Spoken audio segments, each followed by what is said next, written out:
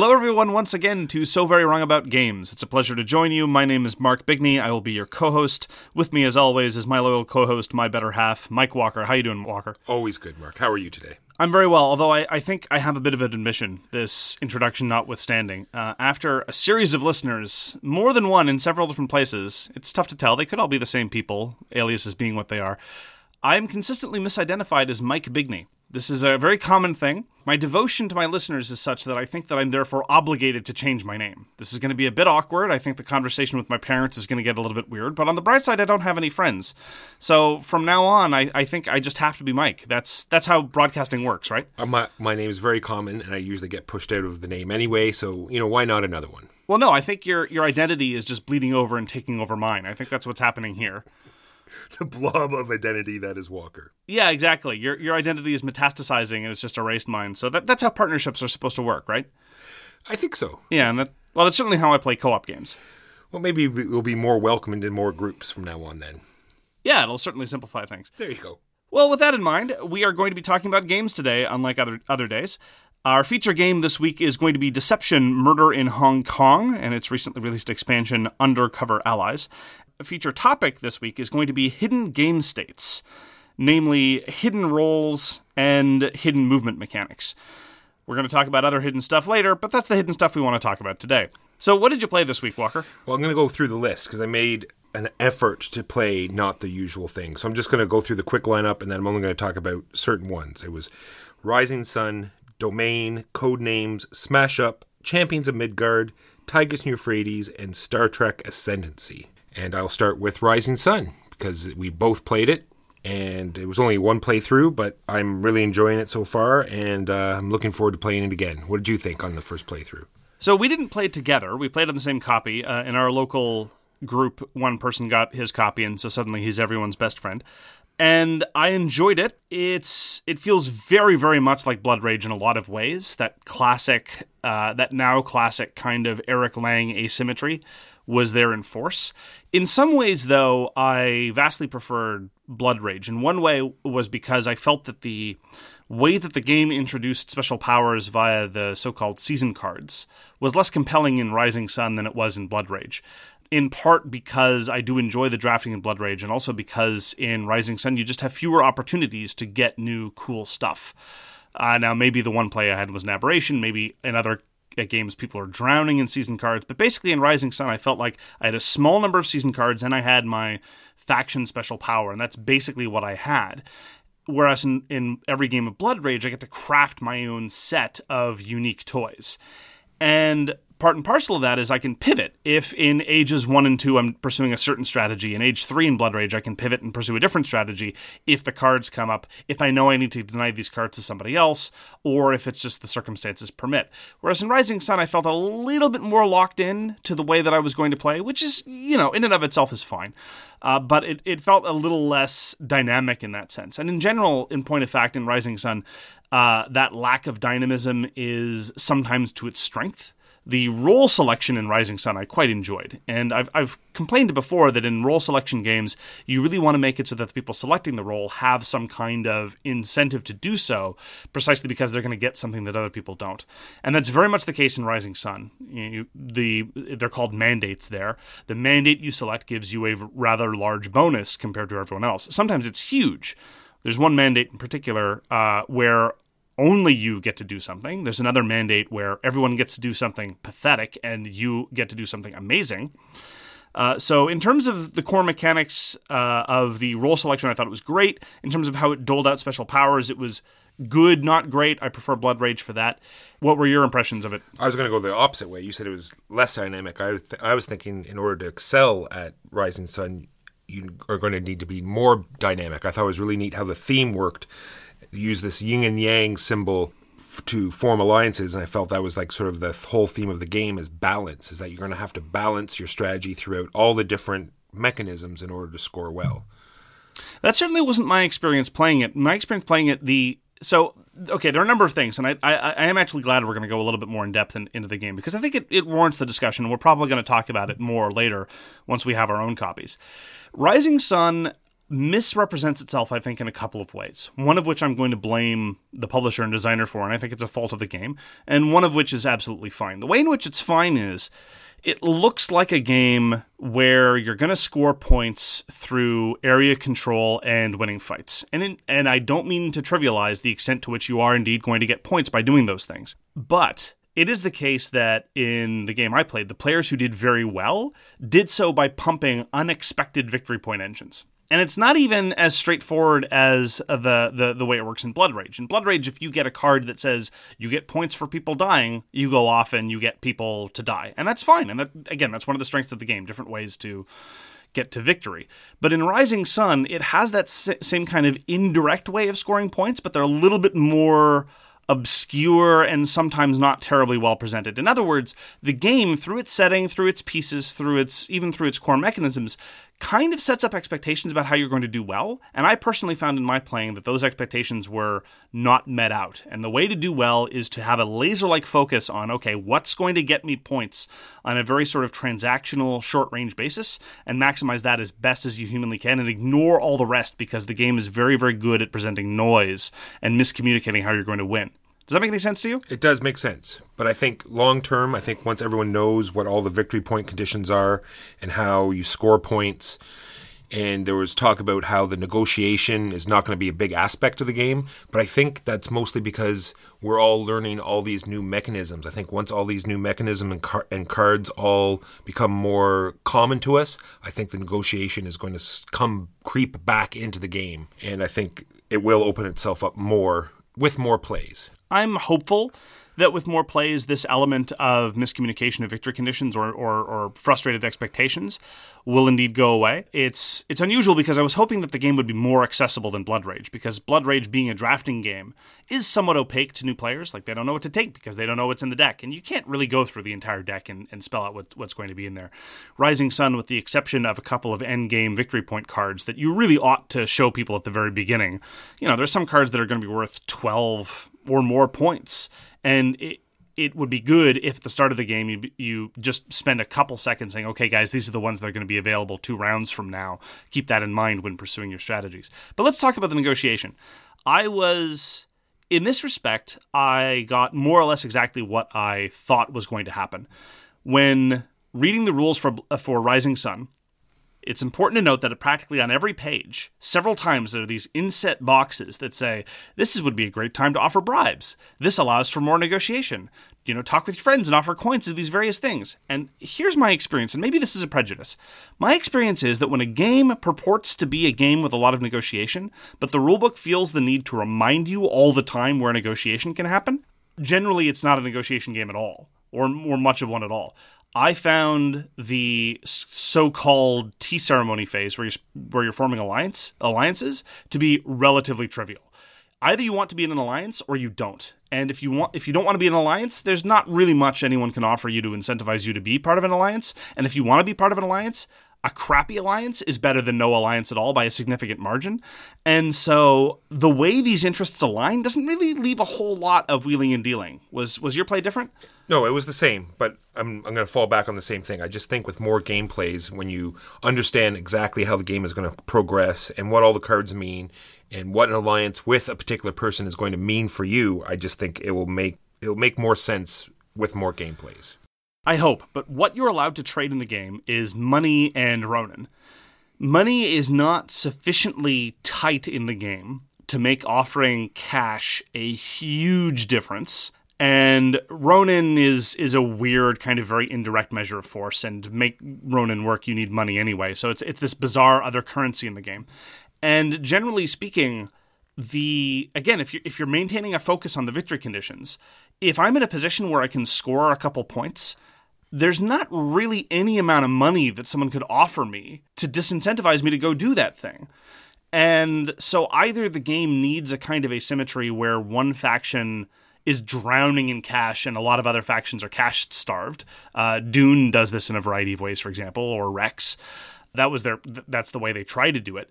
In Rising Sun, the asymmetry, and I've talked about this before when talking about trading games, Rising Sun's asymmetry doesn't lead itself to negotiation. When you ally with me, the only faction power, by the way, that feeds into the negotiation of the alliances at all, there's only one of them, and that's the faction that can play whatever mandate it wants. During the role selection phase in Rising Sun, you draw from a deck of cards, and you pick one, and that's the role that everyone does. And one of the factions doesn't need to pick one. They can just play any mandate face down and say, this is whatever I say it is. And so that power, that asymmetry, introduces grist for the negotiation, for the diplomacy, for the deal-making. None of the other powers do. I didn't see a single season card that did that. Granted, we only played with the so-called beginner set. None of the other faction powers do that, and that's not going to change. And so, again, this just goes to show that this is less of a negotiation game that it's trying to present itself to be. I hope you're right. I hope I'm wrong. I hope that, in the third or fourth play with experienced players, the scales are going to fall from my eyes, and suddenly it's a freewheeling negotiation thing. And that would indeed make it potentially more interesting. But as it stands, I thought that it was a game that did role selection well, and the special powers were kind of neat, but didn't really do a whole lot else particularly excellently. So I felt it was good, not great. Oh, and it looks beautiful. No denying that. I think we should leave it for some more plays and leave it for a feature game. Sure. And let's move on to another game of the week. Sure, absolutely. This week I played Sid Meier's Civilization: A New Dawn again. I talked about this during our year-end roundup. It was my biggest surprise of 2017. I wasn't expecting anything out of it, and I thoroughly enjoyed it. I continue to enjoy it, but some of my initial concerns, I think, have borne fruit. During my initial plays, I was a little bit worried what would happen if all the players, or indeed even one or two of the players, started pursuing an aggressive military strategy. I thought that the game system would kind of fall apart at that stage. And sure enough, that seems to be mostly my impression. It's the case that if the victory conditions and players' interests align in such a way that it's all about winning fights, it's just going to be a seesaw back and forth of defense not really being viable and everyone just dive bombing out of the skies and taking whatever they want, more or less. Now, ideally, and so far my experiences have been this way, normally that's only the very end stage of the game. It's when people have upgraded their military capability in A New Dawn to the point where defense is largely impossible. And to a certain extent, the other clever bits of the game, the whole card track system, offset that a little bit, but not as much. So basically, if you've got aggressively minded players, the last stage of the game can get a little bit weird and wonky in an unsatisfying way. I still enjoy the game. I'm still going to keep it in rotation, I think. But my initial concerns were that it was clever but not brilliant enough to overcome some of the military shortcomings of a lot of games of this type is largely true. At least, I can say this, it never descends into a slog. It's probably going to work itself to its conclusion because it's not like one of those long, drawn-out, turtling kind of affairs. It's just that the offense gets a little bit weird and kind of removed from the map, and people are just exercising these bizarre military effects. So, yeah, A New Dawn, it's more or less what I thought it was. Still clever, still enjoyable, but the military endgame can get a little bit unsatisfying. All right, next up for me will be Domain.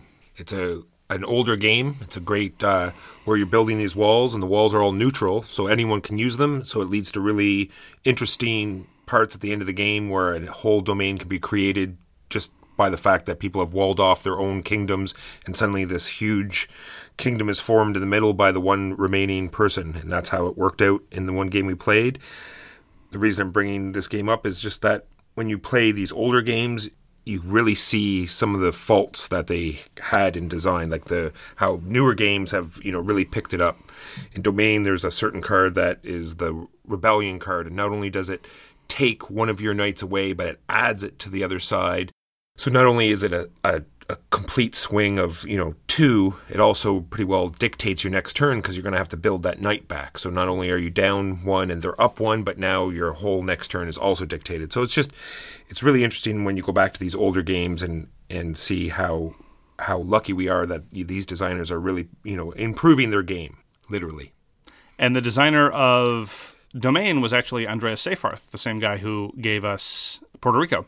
There you go. Yeah, back in the day he was a heavy hitter. I don't know that he's done anything recently that we should have our eyes on, but yeah, such is the march of time. That's not to say that everything ages poorly, Walker. No, just look at me, for God's sakes. No, I was talking about something else on your list. I was talking about the greatest game ever made. Tigris and Euphrates. Yes. Do we want to talk about Tigris and Euphrates again? Well, I mean, look, there's not it's worth just flagging again that Tigris and Euphrates is the greatest game ever made. Well, I think we both agree with this, and anyone who doesn't, of course, is wrong. But yes, Tigris and Euphrates, we played it again. every time I play it, I gush about how great and how there's this level to Tigris and Euphrates that is very reminiscent of chess, where you can just lose yourself in the optimum moves and, where the game can take you. I love playing it. Yeah, it's amazing. We also were involved together in that game of Codenames that you were talking about, and Codenames continues to please. This was the first time in a while, actually, that we were introducing relatively new gamers to Codenames, and it just reminded me how accessible it is and how it's a great way to get a whole bunch of people around the table, and they can range everywhere from non-gamers to hardcore gamers, strangers and friends and long-term acquaintances, and it's still going to work. I don't think I've ever seen a session of Codenames fail. No, like I said, I brought this across 15 different countries last year, and it worked. Broke the language gap, broke every social gap there was, and it worked every time, and I never had a bad experience with Codenames. Next on my list is Star Trek Ascendancy, and I'm bringing this one up only because there's no real game mechanisms that stand out. They have this great game mechanism about going into warp and how you travel through warp. I think that's fantastic, but I'm mostly bringing it up as just yet another one of these games that is, you mostly play it for the experience, like TI3. There's nothing groundbreaking in TI3 as opposed to game mechanics, but it's just the overall experience. In Star Trek Ascendancy, if you enjoy anything about Star Trek, you'll love this game. It's got all the cards in there that bring back memories. Up to 5 armies now, so it's getting pretty interesting. So you played with the expansions? We did. We had someone playing the Cardassians and someone playing the Ferengi. And once again, I fell back on my old Klingon War Armada. It was good. It was good times. Do I need to play this? You've compared it to TI3, which makes me think I don't. No, I really don't think you should. Good. Like I said, there are no game mechanics other than it's just a slog, another space 4X slog game. Oh, okay, yeah, I'll stay away. This was not a particularly good week for gaming for me, and partially as a result, I broke out one of my favorite solitaire games, namely One Deck Dungeon. This was put out a couple of years ago by Chris Cheslick at Asmati Games. Full disclosure, Chris and I are personal friends back from when I lived in Cambridge, Massachusetts, but I paid for my copy like everybody else, and I loved the game before I was a full-time board game journalist. And I think it's not my favorite solitaire game, but pound for pound, it is absolutely my favorite solitaire game. It's a small box game. It's just a deck of cards and some dice. And a lot of other solitaire games that I love, things like Doomrock, things like Too Many Bones, things like Warfighter or Thunderbolt Apache Leader.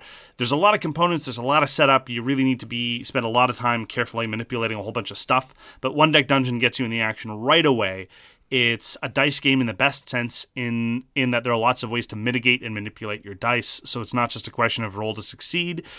It's fun. It's great. It's got a lot of variety. It's got a campaign mode if you really want one, but my views on campaign modes, I think, at this point are relatively well established. It's also got great art. It's a wonderful game. It's got a recently published expansion called Forest of Shadows that I haven't had a chance to try. But if you at all like small box games, if you want to try something solo, it also plays with 2 players. If you're inclined towards that, you can do a whole lot worse than One Deck Dungeon. I recommend it a great deal. And it's a great game to pull out when you just want 30 to 45 minutes of solo gaming and there's nobody else around to divert you. So that's One Deck Dungeon. One Deck Dungeon. The last game I'm going to talk about is just Smash Up. And the only reason I'm talking about this one is because if you enjoy Smash Up or anything about Smash Up, you should try Blood Bowl, the card game. It's a fantastic same spin on sort of the Smash Up thing where everyone's playing cards on a certain field to get the highest count. And I don't want to keep bashing on games like I always do, but I really don't think I want to play Smash Up ever again. Yeah, and I felt Blood Bowl Team Manager was kind of like an overdressed battle line or shot and totten. I do like the sort of, here are these fields, play cards to contest the fields, but I really don't think it's been done better than Battle Line or Shot and Ton. But I do agree with you. Between Blood Bowl Team Manager and Smash Up, I would definitely play Blood Bowl Team Manager. In fact, there are many other things that I'd rather play instead of Smash Up. True, Shot and Ton, I have to give it props as well. For the time that it takes is a very good game as well. It does, it accomplishes what it needs in a nice short time. It's an excellent game. If you haven't tried Shot and Ton, give that a whirl as well. Do you have anything on your list, Mark? No, that's the end of my list. That was in your list. So on to news and why it doesn't matter. So, in our usual news segment, and we're going to have this every week because it's going to happen every week, what company did Asmodee take over this week? This week, Asmodee took over what was left of Mayfair Games, which was pretty well Lookout. Yeah, I'm really sad about this. When the prequels were terrible, I didn't say that my childhood was ruined. But to a certain extent, now that Mayfair is dead, I kind of feel like a bit of gaming history is being lost. Mayfair is the company that first localized Tigers and Euphrates for the American market. For a long time, theirs was the only English edition available. This is the company that brought Catan over to the American market. Now, I don't have any positive associations with that game, but whatever. It's seminal for the hobby. You know, back in the day, it was just them. And then shortly thereafter, it was them and Rio Grande. And now those two companies, Rio Grande is a shell of its former self, largely due to the semi-retirement of Jay Tummelson. Whatever, that's fine. You go do you. But, it wasn't just that. It was also the Crayon Rails games. It was a whole bunch of other stuff that Mayfair was really, really seminal at a very important time in the development of hobbyist gaming. And now they're done. It's, I don't... Look, when Asmodee bought FFG... I realized that was a major market development in terms of distribution, all that stuff. But I didn't feel like it was a major moment in gaming history. Mayfair, despite the fact that it has been moving far fewer units than FFG has for a long time, I still feel that this is a big, big deal, and I'm a bit verklempt over the matter, to be honest.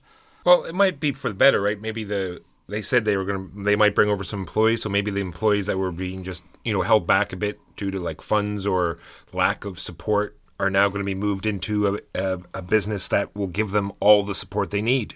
Maybe. And maybe there's some designs that were on the back burner there that didn't come to fruition because of funding or whatever. Now they're going to get new eyes and new support. We can always hope for the best. It is what it is. Let me be melancholy. Yeah, I'm sorry. Let me engage in whatever code. Look, I'm sitting here. I've got my old man cardigan on.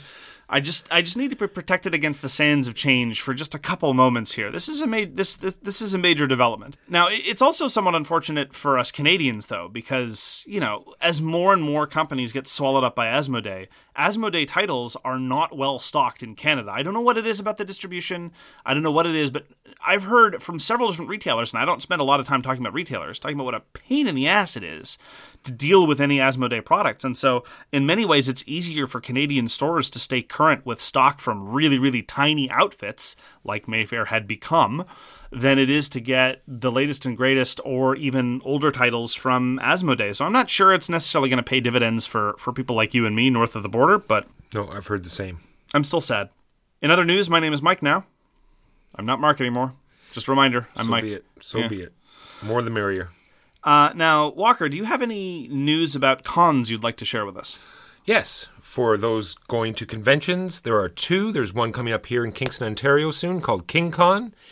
And the big one, which is striving to be the biggest in Canada, which will be Breakout in Toronto, is coming up in March. So I'm going to be in Breakout in March. So if you want to come and play a game, that would be fantastic. I'm going to try to convince Walker to wear a giant T-shirt with our logo on it, just a big yellow shirt that says swag in the front. So you can come and harass him and tell him how wrong he is about everything.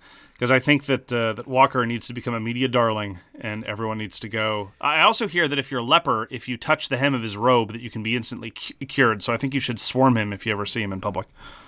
These things are all true. Yeah. What have I got? Last thing, Wrinkle in Time by USAopoly. I'm only bringing it up because Wrinkle in Time was a fantastic book. I'm trying to think back, but it's been decades and decades ago that it might have been the first book that I read on my own. It's before you forgot how to learn to read, right? Exactly. Yeah. Exactly. And I'm really hoping that the movie's going to be great. I have no hope for... that being said, I really shouldn't say that because the Harry Potter card game has got good buzz. Like Which one? The one from USAopoly. Oh, okay. The sort of legacy style. I haven't had a chance to try it. I've only heard good things. So maybe I'm hoping this Wrinkle in Time game will be good. I'm kind of in a similar situation. USAopoly acquires so many licenses. Sometimes they produce something of a license I really like. The only one that I'm particularly in that moment here is I'm a huge fan of Steven Universe. Steven Universe, I think, is the best show on air currently. And there's a Steven Universe Monopoly, but I can't bring myself to try that. I refuse. It can't be any good. No. But no, it really can't. So I respect the awkward position you're in. Final bit of news that I have is there's been development in the, let's say, ongoing disaster that is Games Workshop's public relations. Let me take you back, listeners, to the hallowed era of 2009, back when I think Walker could still read, back when I shaved on a regular basis, and when dinosaurs still roamed the earth.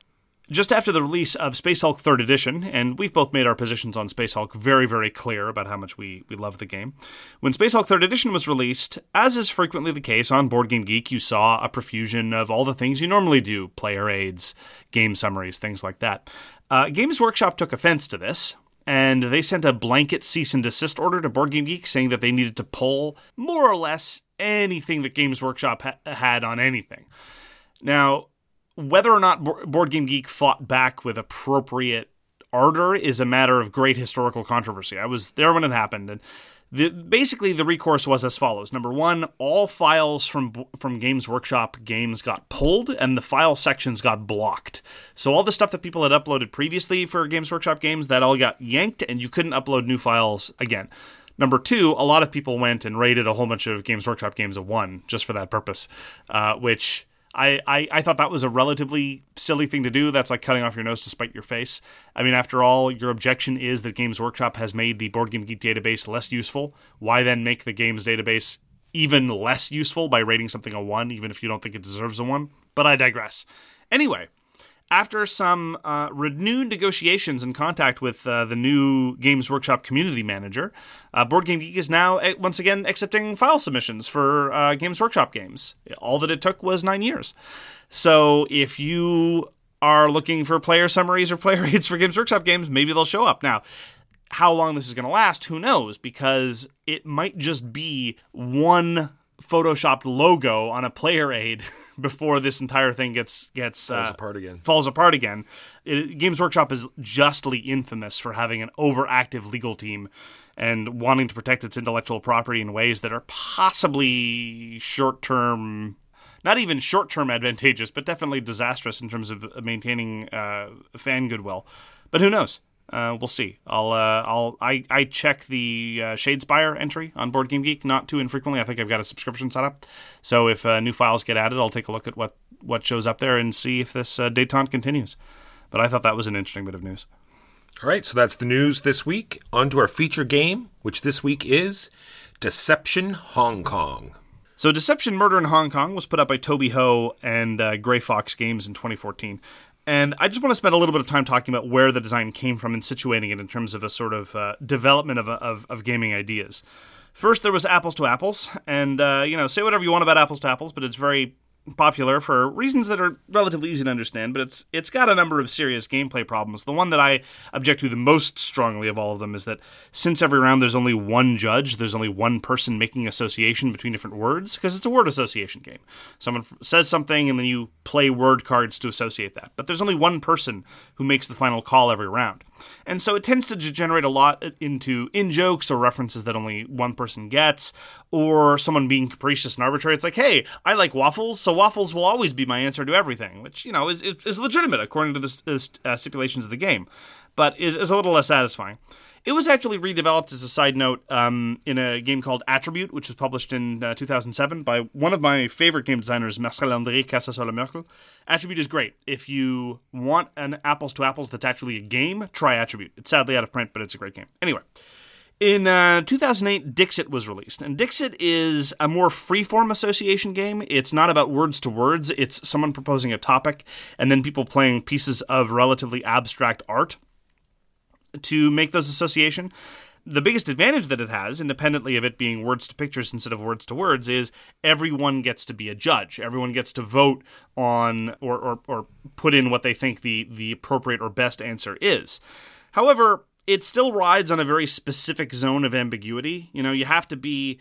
If you pick a topic that's too clear, then things kind of fall apart for a round. If you pick a topic that's too vague, it also kind of falls apart a little bit. And sometimes, because you've got the wrong people around the table, or because someone isn't able to ride that specific line of ambiguity, sometimes I find the game somewhat unsatisfying. Then there was Mysterium, 5 years later, the original Eastern European version. It kept the ambiguity, namely it's still about pictures, but now it's pictures to pictures, and that communication is still ambiguous because you can only communicate using these relatively abstract pieces of art. But the determination mechanism, what you're trying to get people to match to, is no longer ambiguous. It's very specific. I need you to guess a specific thing, but I'm only able to communicate to you via playing this abstract card. Mysterium is a great game. It's very, very cool, and getting that kind of communication properly is a very interesting challenge. Codenames, released a couple years after Mysterium, is also similar in that, again, you're trying to communicate via very, very restrictive rules. But instead of picture-to-picture that Mysterium had, we're now back in Codenames to word. You give a word clue and you're trying to get people to select specific words. We've talked about how Codenames is great. But let me situate Deception now in terms of this overall development. Deception keeps pretty much the same fundamental structure as Mysterium. There is one person who's giving clues, and it's about vague communication, but instead of pictures to pictures, it's words to pictures now. You're trying to give people clues by a very, very, very constrained setups, which Walker's going to elaborate on, to all these other pictures that people have. And so it uses some of the innovations that Codenames has, but uses it in a more kind of Mysterium kind of structure. And on top of that, it loads on hidden roles, which we're going to talk about later on in the episode. You see how everything hangs together? Yeah, we tied. It's like Segway Masters. Wrapped it up in a little bow. Anyway, so Walker's going to, having given you that sort of development of the idea, and for what it's worth, all of these latest games, Mysterium, Codenames, Deception, I think are all excellent games. They're very accessible, various level of gaminess, and we'll situate Deception a little bit more in terms of how gamey it is compared to the other ones. But if you at all enjoy this kind of process, or if you've got somebody and you want to wean them off things like apples to apples, I think any of these games are a good candidate. So why don't you go in a little bit more detail about how a game of Deception works, Walker? So here we go. In Deception, at the beginning, everyone is handed out these role cards. Either you're going to be, in a basic game, someone's going to be the forensic scientist, one person's going to be the murderer. There are other roles, but we'll just stick with these two. And then whoever is the forensic scientist flips over their card, and then everyone's dealt 4 weapons and 4 pieces of evidence, and then you do the usual hidden social role game where everyone closes their eyes, tap, tap, tap on the table, the murderer will open his eyes, and the forensic scientist will see who the murderer is. The murderer will then point to one weapon and one piece of evidence, and this is what the forensic scientist is going to get everyone to try to guess. And how is he going to do this? After everyone opens their eyes, he's going to use these series of tiles that are very ambiguous and have either, a cause of death, and they all have different words on them. It's either going to be a place or all sorts of different things. He's going to place one token on each of these cards, choosing one word out of that best suits his situation for these 2 cards, and try to get, after a series of storytelling rounds, people all have one badge that they can throw into the middle and make a guess on the weapon and the piece of evidence. And if they're right, they're right. If they're wrong, then the murderer wins. As soon as I read the description of this game, I was in. That was the hook.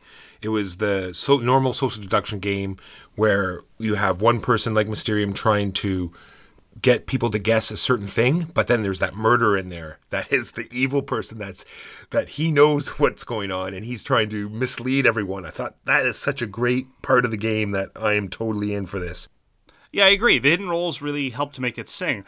I was actually sold additionally on the fact that, again, it's this sort of development on what kind of weird communication roles does the clue giver have, and what are they trying to clue people into. And that asymmetry of information presentation and just subtle ways that it differs from all these other games that I know I already love really helped sell it. What I wasn't expecting was that I was expecting this to play kind of like a Mysterium variant, independently of the hidden roles, but it actually has a number of clever bits that I think are really, really worth noting. One of them is that, like Mysterium, it's very easy to modulate the difficulty. The number of cards in front of everybody can go up or down based on how hard you want to make the game, because the game feels very, very different with different player counts. The game plays from basically, at this point, 5 to 14 players, which is a huge range. I think that it works just fine at 5. I haven't played it with 14, but I played it with 11 a couple of times. And it gets very noisy and very raucous, but it still fundamentally works if people know how to manage the tempo. And that's one of the things that I'd like to talk about. You talked about story time. This is what I call that stage of the game. This is not actually what it's called in the rules. It's called the presentation, which is probably more accurate but less evocative. And the way that this works, and I've never imported this to other games, but sometimes I might be tempted to. Because during the presentation phase, what happens is everyone gets up to 30 seconds, more or less, you can fiddle with the amount of time if you want, during which they cannot be interrupted, and they get to say whatever they want about the state of the game. When I first read about this, I thought that this was going to be stupid and tedious, but in point of fact, I don't think it is. One of the things that it does is, first of all, it helps the tempo of the game. It helps give a nice little cap to a round. The game lasts 3 rounds. And so it really, really helps with the sort of ebb and flow of this is the end of the round, and so everyone gets to present how they think the round went. And it also really, really helps people come out of their shell. If you've got a table full of gamers, or even just a table full of people, some people are not going to feel comfortable putting forward their own theories, or they might try, but they get drowned out. We all know that certain genders tend to interrupt certain other genders more often than not. And it's really, really helpful for everyone at the table to just have, this is your 30 seconds, say whatever you want. Now, if they want to pass right away, they can do that. They'd be like, I don't have anything else to add, go away.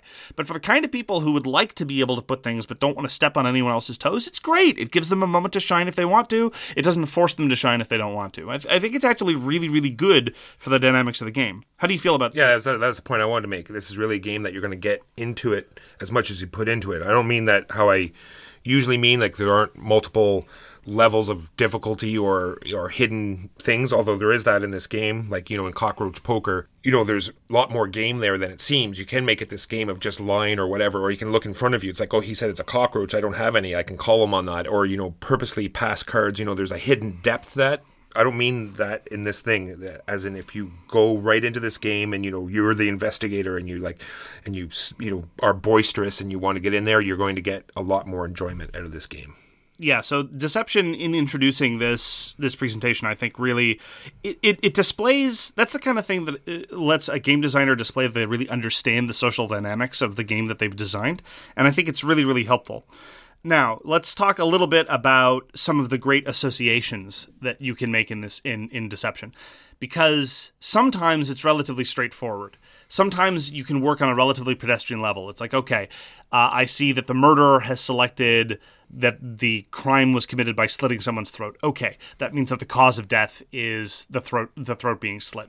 Some of them are relatively straightforward, and if you just want to work on a relatively stable, sort of clear-headed, obvious path in Deception, you can do that. But some of the most clever plays I've seen in Deception are those leaps of intuition, because you have to work with what you're given.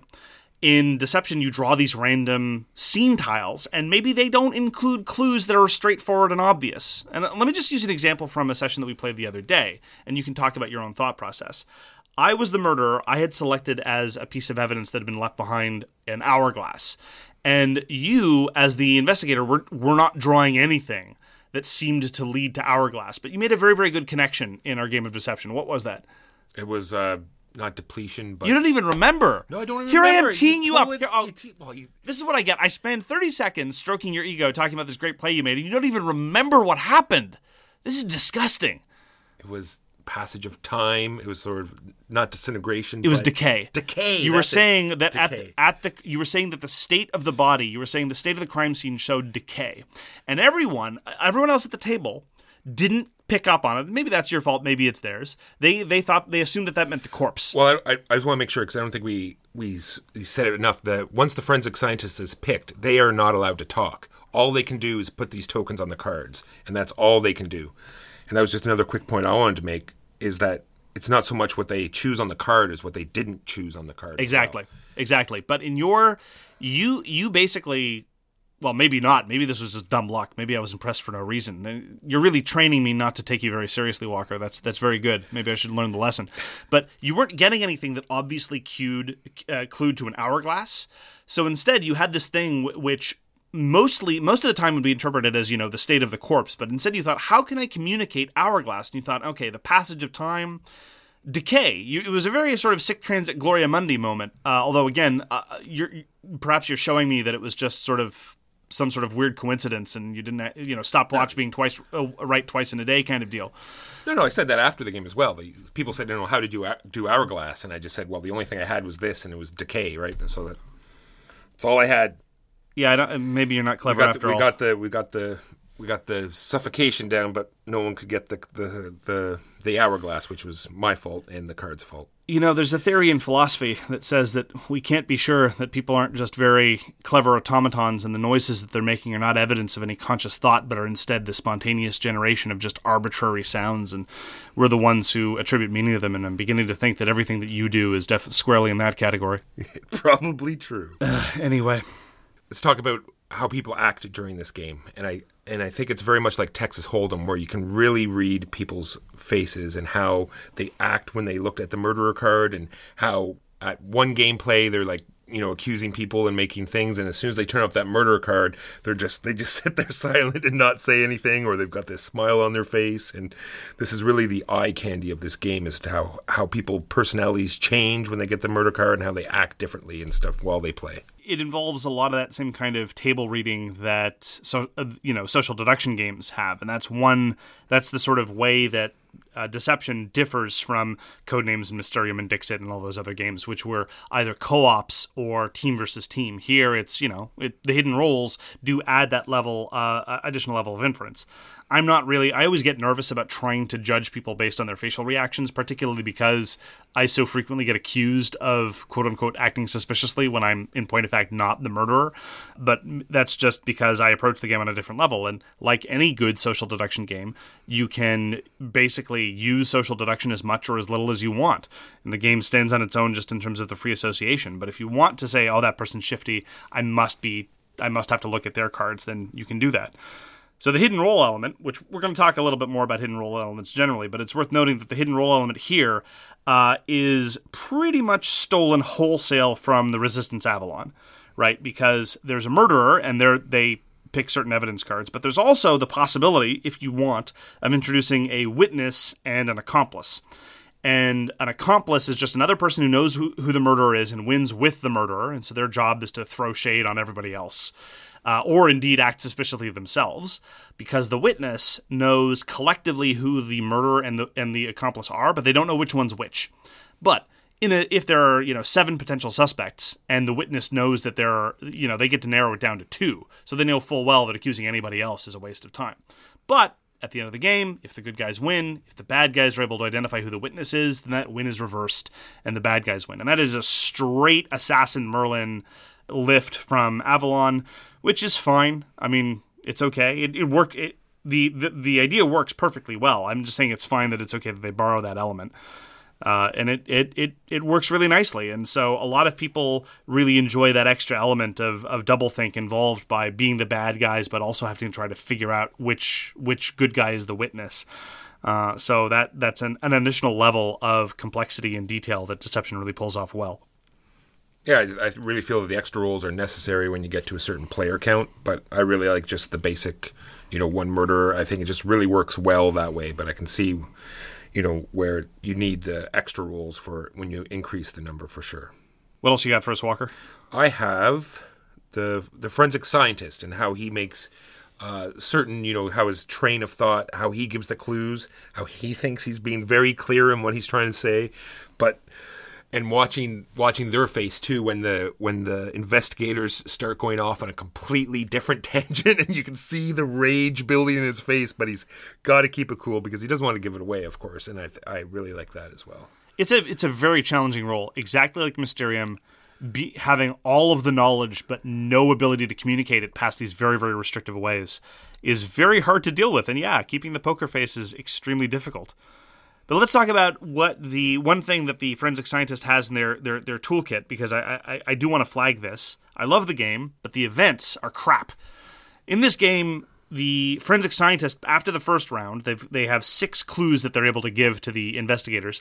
At the start of the second and third rounds, it's a 3-round game, they get to pull a new tile and replace one of the existing clues. So that's how new information enters the system. And this can be very powerful because the forensic scientist can bury a clue that people were either misinterpreting or not using enough, or was just irrelevant. They weren't able to do anything clever with it.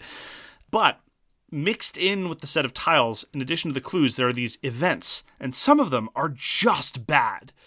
So a lot of them just throw off the balance, which is fine, whatever. Balance in games like this is tough to do well. One of them, for example, is just clearly better than anything else. It's draw 5 new clues and pick whichever one you want. That's obviously just a big gimme for the investigators.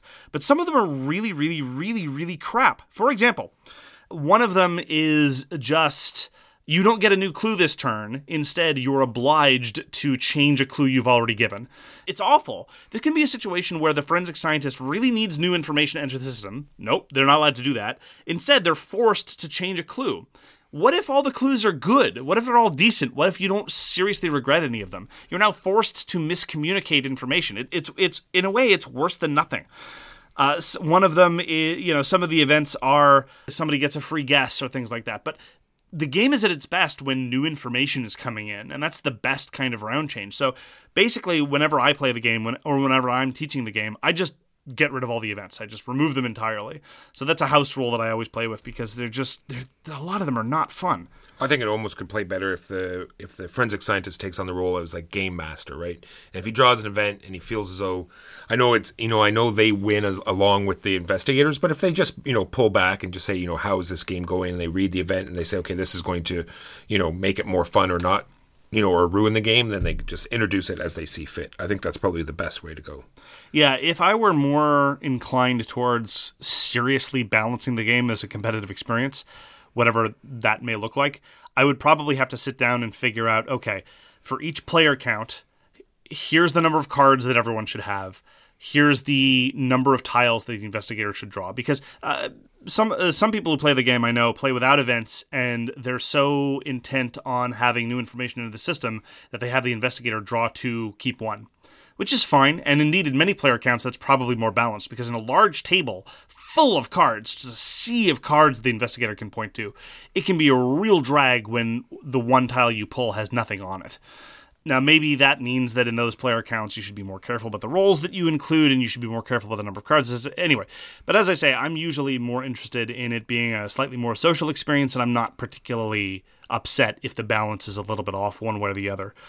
So if you do really care about it being tightly balanced, well then, usually what you end up with is a game that's less flexible with player count. I mean, it's hard for a game like this to be equally balanced between 5 to 14 players. It's just not doable. But yeah, it's sometimes, especially when playing new players, a slightly more game mastery approach might be appropriate. All right, that's all the general points I have. I just have my positive negatives. Do you have anything generally you want to add? Well, I would like to talk a little bit about the expansion, which was released recently. So the expansion includes a whole bunch of new stuff. It's called Deception Undercover Allies. It has new cards, which is great. More new stuff. With the second Kickstarter, they released a whole bunch of optional region packs, which are hilariously stereotypical.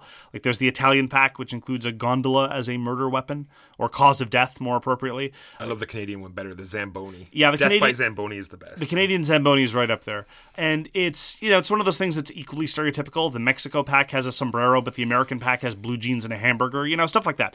It's fine. You know me, I'm usually the first to get outraged at stuff like that, but it's just kind of cheesy. It's got new roles and events.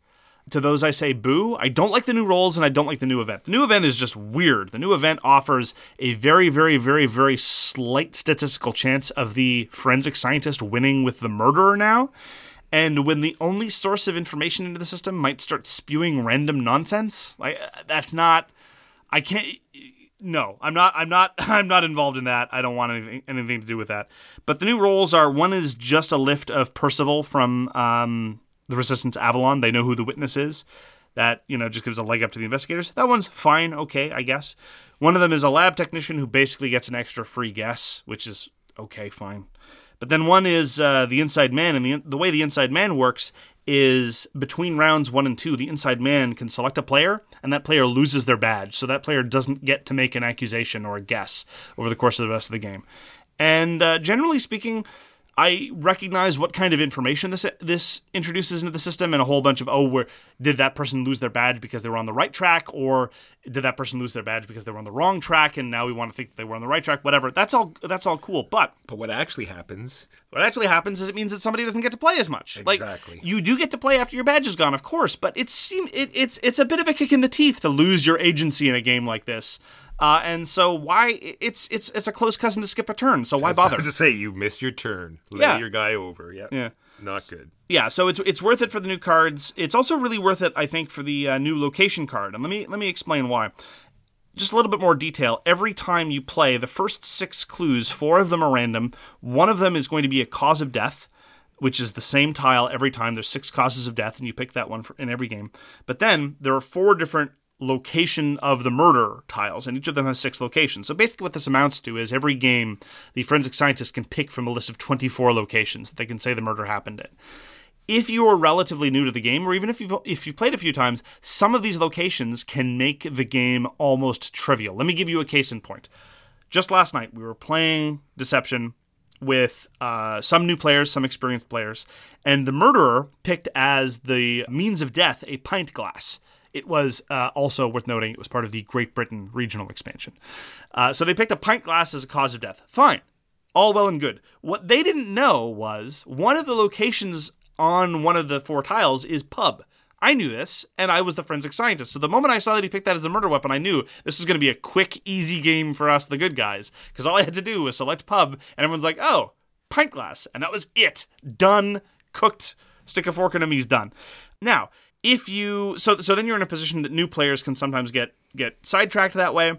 So this new location card that it introduces in the expansion, you don't use your choice of one of 4 location tiles. There's just one new location tile, and it's a lot more vague. Instead, it says things like business instead of listing things like a restaurant or a pub.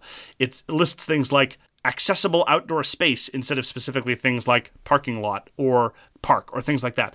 And so it makes things a little bit harder for the good guys, but it gives a lot more latitude for the murderer so that it's not over and done with 5 seconds after setup, which is fine. It's a quick game. You can redeal and be on your way in no time at all. But it just encourages a little bit more ambiguity into the system in a way that I think is helpful, especially for new players. I was going to say, that brings up another point that you really have to say, but when you're teaching the game, that if you're the murderer, you really need to look around the table and make sure you're picking items that are common. Like, you don't want to pick out, things that are very unique just to you, right? You want to make sure that it's like a blade or something that everybody has, or poison that everyone has, or something that is not going to, narrow it down to you right off the beginning. Which brings us to the sub-game of Deception Murder in Hong Kong, which is the way that I always teach the game. And that it was actually specifically introduced in part so as to give more cover for the murderer. Because if you're not the murderer, you don't need to look at cards until the forensic scientists start giving you clues. You don't care. You don't need to look at your own cards. You never really need to look at your own cards because you know that you're not the murderer. But the murderer needs to get a good sense of all the cards at the table. So at the beginning of the game, you have to tell everyone, all right, everyone, look at everyone else's cards just to give the murderer some cover, which leads to the Deception Murder in Hong Kong subgame, which is, while the forensic scientist is looking at their tiles and thinking about what clues to give, and there can be pause for this, there's the sub-challenge, which is find the best band name by combining different cards in front of other people. So here are the 2 favorite ones that I have, the 2 best band names. You can share some of your best ones. There is Mad Dog Flute, which I think would be a great Jethro Tull cover band name. So if you're a Jethro Tull cover band, by all means, you can use Mad Dog Flute. But the all-time best band name, and the credit goes out to Scott Sheffield, who totally knocked the ball out of the park on this one, Scorpion Panties. They were very, very big in the 1980s. I hear they're considering a reunion tour in Budokan. And obviously everything after their 3rd album was just terrible. Their on-stage presence blows you away. Oh, of course. They still have it. I mean, they're 67 years old on average, but, Scorpion Panties puts on a show like nobody else does. It's fantastic. One of the great parts of the game. All right, I'm just going to go over my positives now. Great components for what it does. Like you said, all the very unique cards all have, some of them are very humorous, like, shark lasers and all sorts of very funny, hilarious weapons. The expansion roll cards don't match the base game roll cards, though, and that angers me greatly. They're a little bit different. on They're the back. really different. Yeah, but it's sort of it's not something that's going to affect gameplay. Yeah, you just have to make sure that nobody pays too much attention to the roll cards that everyone else was given at the start of the game. The forensic scientist really needs to keep the pace going. He's got to make sure that he's in control of the game. Very easy to teach, and set up and tear down. Very easy as well. And the only negatives I have is like we've already talked about. If the murderer picks things that are just common to him, then it's going to be a very short game. Yeah, it's a very fragile game competitively, just in terms of, how the murderer acts, how lucky the forensic scientist gets in terms of their pulls, how good the forensic scientist is. Sometimes people make lucky guesses, or some people just, a misinterpretation takes hold of the table. Because the game is so quick, because the game is so accessible, it's hard to take those failings too seriously. It is even more accessible than Mysterium. It is about as accessible as Codenames. I don't think it's quite as universal in its appeal. It's a little more gamey than Codenames is, a little bit, a few more rules. The hidden roles sometimes confuse people, so maybe it's not as accessible as all that. But still, as far as games like this go, it is definitely in the top tier. And I've played it dozens and dozens of times, literally. And although there have been disappointing sessions, I definitely look forward to the future ones. Yep, I've never had a bad experience. Well, one that would stop me from playing again. Yeah, like you can have... I think the way to put it, and I think you'd agree, there have been bad games, there have been bad sessions, but rarely bad experiences. Correct. Yeah. That is Deception Murder in Hong Kong. So let's talk a little bit about hidden game states, because one of the key advantages that Deception has, or one of the key differences that Deception has over games like Mysterium and Codenames, is it's not a team-based game, it's a hidden role game. And hidden roles are one of the key ways, I think, that you can really introduce interesting hidden game states. We're probably at some point in the future going to talk about things like hidden trackable information and hidden scoring. That's not what we're talking about today. We're talking about situations where there's some deliberate secrecy on the part of one or two people around the table instead of just a team-based system. And let me just start talking about what I love most about situations like this. Information asymmetry in a game can often produce very, very interesting experiences. So I'm going to talk about this a little bit in terms of the Resistance and the development that the Resistance has in terms of hidden roles by introducing Merlin and the Assassin. So in the Resistance, which is by far the best social deduction game ever, anyone who disagrees is wrong, one side has all the knowledge and the other side has all the power. Because generally speaking, what you do in social deduction games, you have a small number of people, like in Deception, which would be the murderer and the accomplice, or in the case of the Resistance, the spies. They know who everybody is, but there's so few of them that they don't have enough power to really run the table. So they have to be sneaky. Now, what the Assassin and Merlin mechanic introduced in the Resistance Avalon is it kind of inverts that. Now suddenly you have a good person who's part of the majority who has all the information they ever need, but they need to be secret and sneaky about it. And you also introduce a member of the minority team on the bad guys who needs to figure something out. And so now what you do by virtue of these hidden roles is you have layers upon layers. It's not just the case that you have to pretend to be ignorant like everybody else, but you have to pretend to be ignorant like everybody else while working to pursue your own private objectives and while trying to suss out information that is different from the information that everyone else is trying to suss out. And so whether you're, Merlin, the assassin, or the murderer in Deception, I really, really like these added layers of information management that I think really can add a lot to the experience. Yeah, like the interaction between the people, the arguing, debating, what's what. That's the part I really enjoy about these social deduction games. I'm not, I really don't enjoy them that much, but I really enjoy Deception. What I'm wondering, that if it's like the randomness is taken out, right? Because everything is already drawn out. Everything's on the table. You just don't know what it is. So I'm wondering if it's because that part of the game stays fixed. And so it's not out of your control anymore. So I'm really wondering why games like Werewolf and these other social games, they change that, right? Where it can be anything, you know what I mean? Where that randomness is put back in, right? I'm wondering why they do that. Again, like I say, it's managing that kind of information I really find interesting. What I don't find interesting is not knowing what my role is, or not knowing whether my role has changed, or not knowing where any number of other random game states have managed to or not mess knowing, up. I just hate when you're striving towards an outcome, right? You're basing all your logic on trying to get to a certain, winning state, but it means nothing to you because you're totally on the other team, or... You don't even know what the victory conditions are. You don't even know what your winning state is.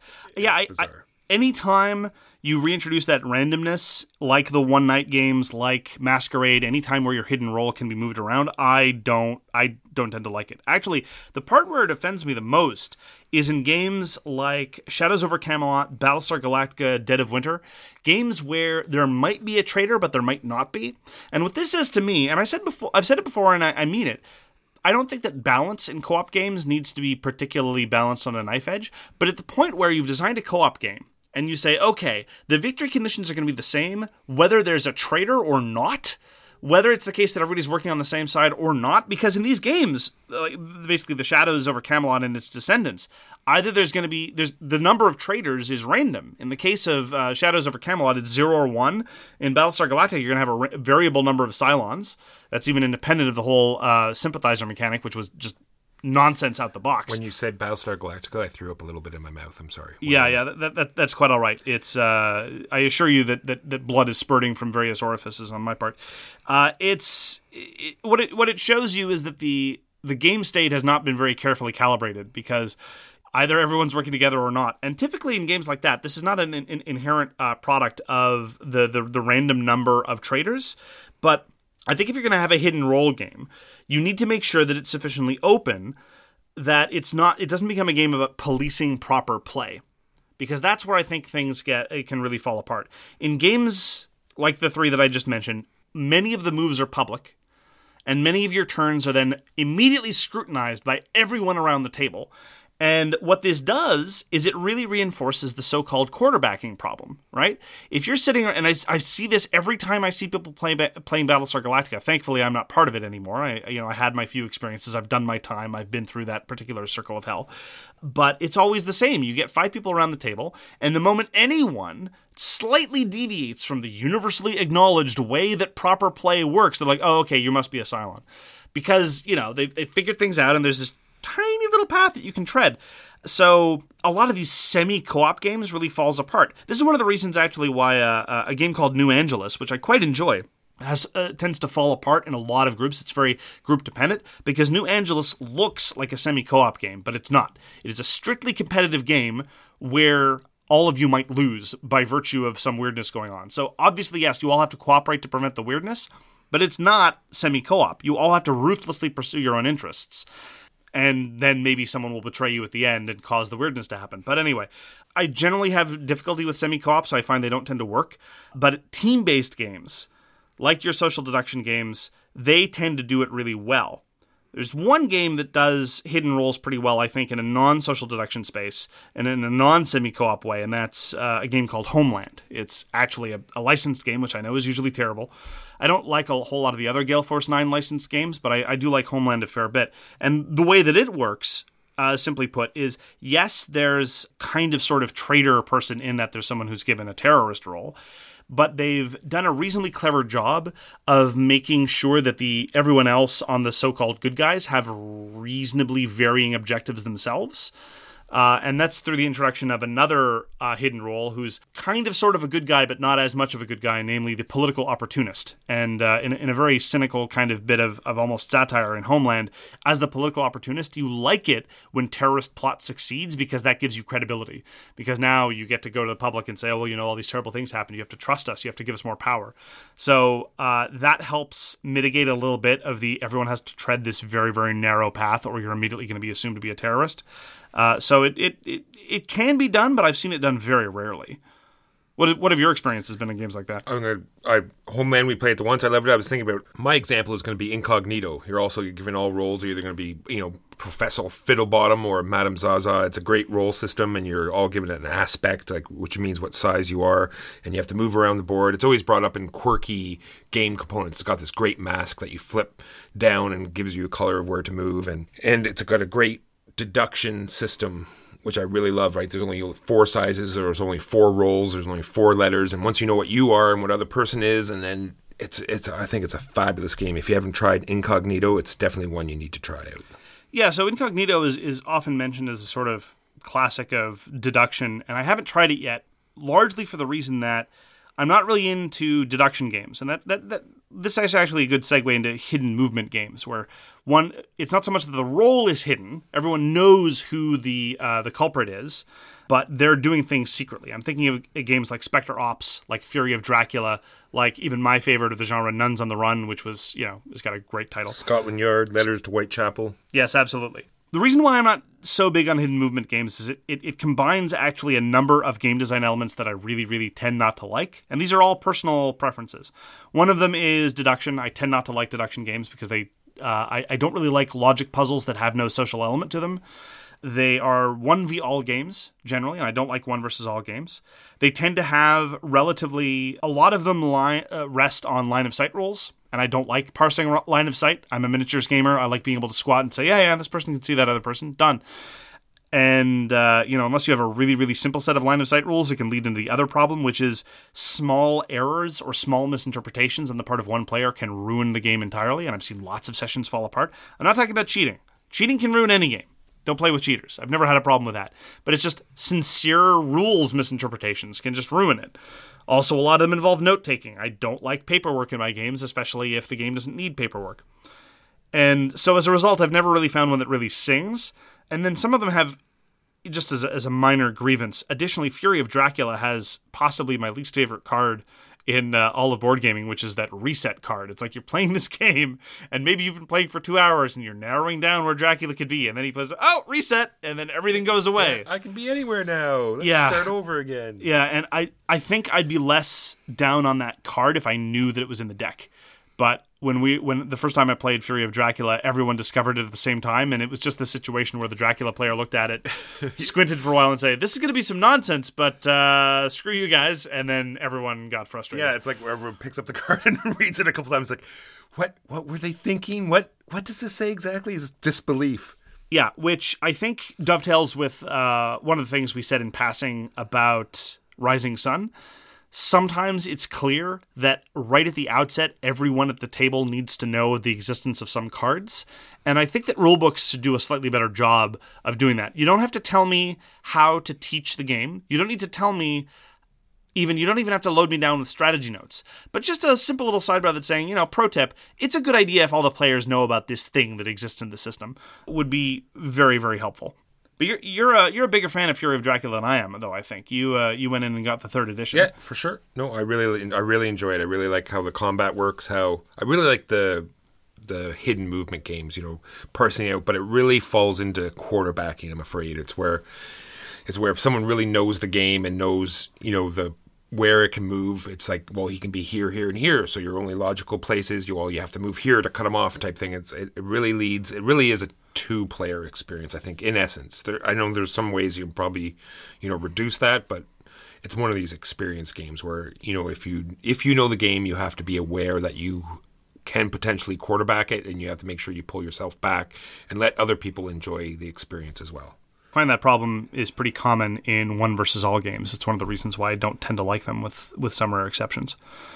There's one hidden role game that, and actually I've talked about this before, where it initially I thought that it was an interesting variation, but I'm less keen on it, and that's Secret Hitler. Secret Hitler, takes this sort of hidden role idea one step further, and it's not just the case that some of you are bad guys. One of you is the uber bad guy, around whom a lot of the game depends. Without going into too much detail, in Secret Hitler, someone at the start of the game is Secret Hitler, and if they're elected chancellor, then the game immediately ends and the bad guys win.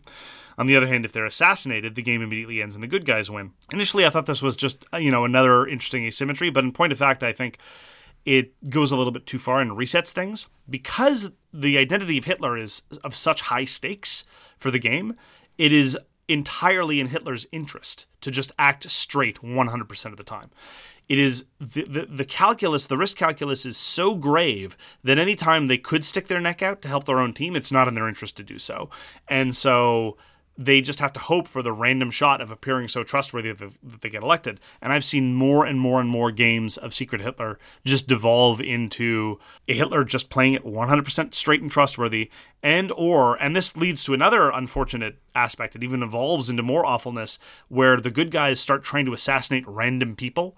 Like, well, I could assassinate this person who's obviously untrustworthy, or this other person seems too trustworthy, so I'll just kill someone at random, which is just not... I don't have much sympathy for people who try for moonshots instead of sure things anyway. That's just a conservatism thing. But I've seen a lot of random innocents get shot just because they were playing quote-unquote too well. It's like the inverse of the Battlestar Galactica problem. It's like, oh, you were only making the right moves, so clearly you can't be trusted. Not a fan. True that. I have a point here about, watching the sway, watching the one person controlling the table and using the tics and using the way people say certain words or how they present their sentence, and watching the conversation sway in one direction and then the other. That's what I really like about it sometimes. And sometimes it can be very frustrating as well. Sure, but that's the specific benefit that hidden role games actually offer, because neither of us like quarterbacking very much, but that having been said, we don't tend to find a persistent problem. Like, we can play Pandemic without quarterbacking, no problem. We play lots of co-op games without quarterbacking. But there are some that lend itself to that kind of problem. And hidden roles are a great way of blunting the influence of one overbearing, dominating personality, precisely because that helps to, number one, sow distrust, and number two, if well done in games like this, there's always that element that you get to control and no one else gets to tell you what to use. For example, in Deception, someone else may be running the table and convincing everybody that a particular murder weapon is a thing, but you have your badge. That is your accusation. No one can take that from you unless you play with a bad roll that we discussed, but don't play with that bad roll. And so everyone can try to persuade you, but at the end of the day, your accusation is your accusation, and you get to do with it as you will. And of course, if you're the murderer, you get to use that accusation to misdirect people as much as you like. So a good hidden role game can really, in addition to introducing the social dynamics, blunt the influence of quarterbacking. All right, so Mark, that's all I've got on hidden information. Do you have anything else? No, that's about all we've got to say about hidden game states. And with the ending of our topic, that closes us out for another episode of So Very Wrong About Games. Thank you very much for joining us. If you'd like to get in touch with us, you can find us on Facebook. Our So Very Wrong About Games page on Facebook it's where we keep most of our discussion. Feel free to drop us a line there with feedback or requests or anything else you'd like to tell us. We read everything you send us, and we try to get back to as many of you as you can. If you'd like to contact any of us individually, you can email Walker at justrolledadice@gmail.com. That's JUSTROLLDADICE@gmail.com. If you'd like to get in touch with me, Mike Bigney. My name is Mike now. My name isn't Mark. You can reach me on Twitter at allthegamesyouLike. Thank you very much again for joining us, and we hope to see you again soon. Next time. You've been listening to So Very Wrong About Games, produced by Michael Walker and edited by Mark Bigney. Special thanks goes to What Does It Eat for generously allowing us to use their most excellent song, FOS, as our theme. You can find them at whatdoesiteat.com. You can reach us by email at soverywrongaboutgames@gmail.com or on Twitter at SoWrongGames. Thanks very much, see you next time, and always, try to be right, but remember you are so very wrong.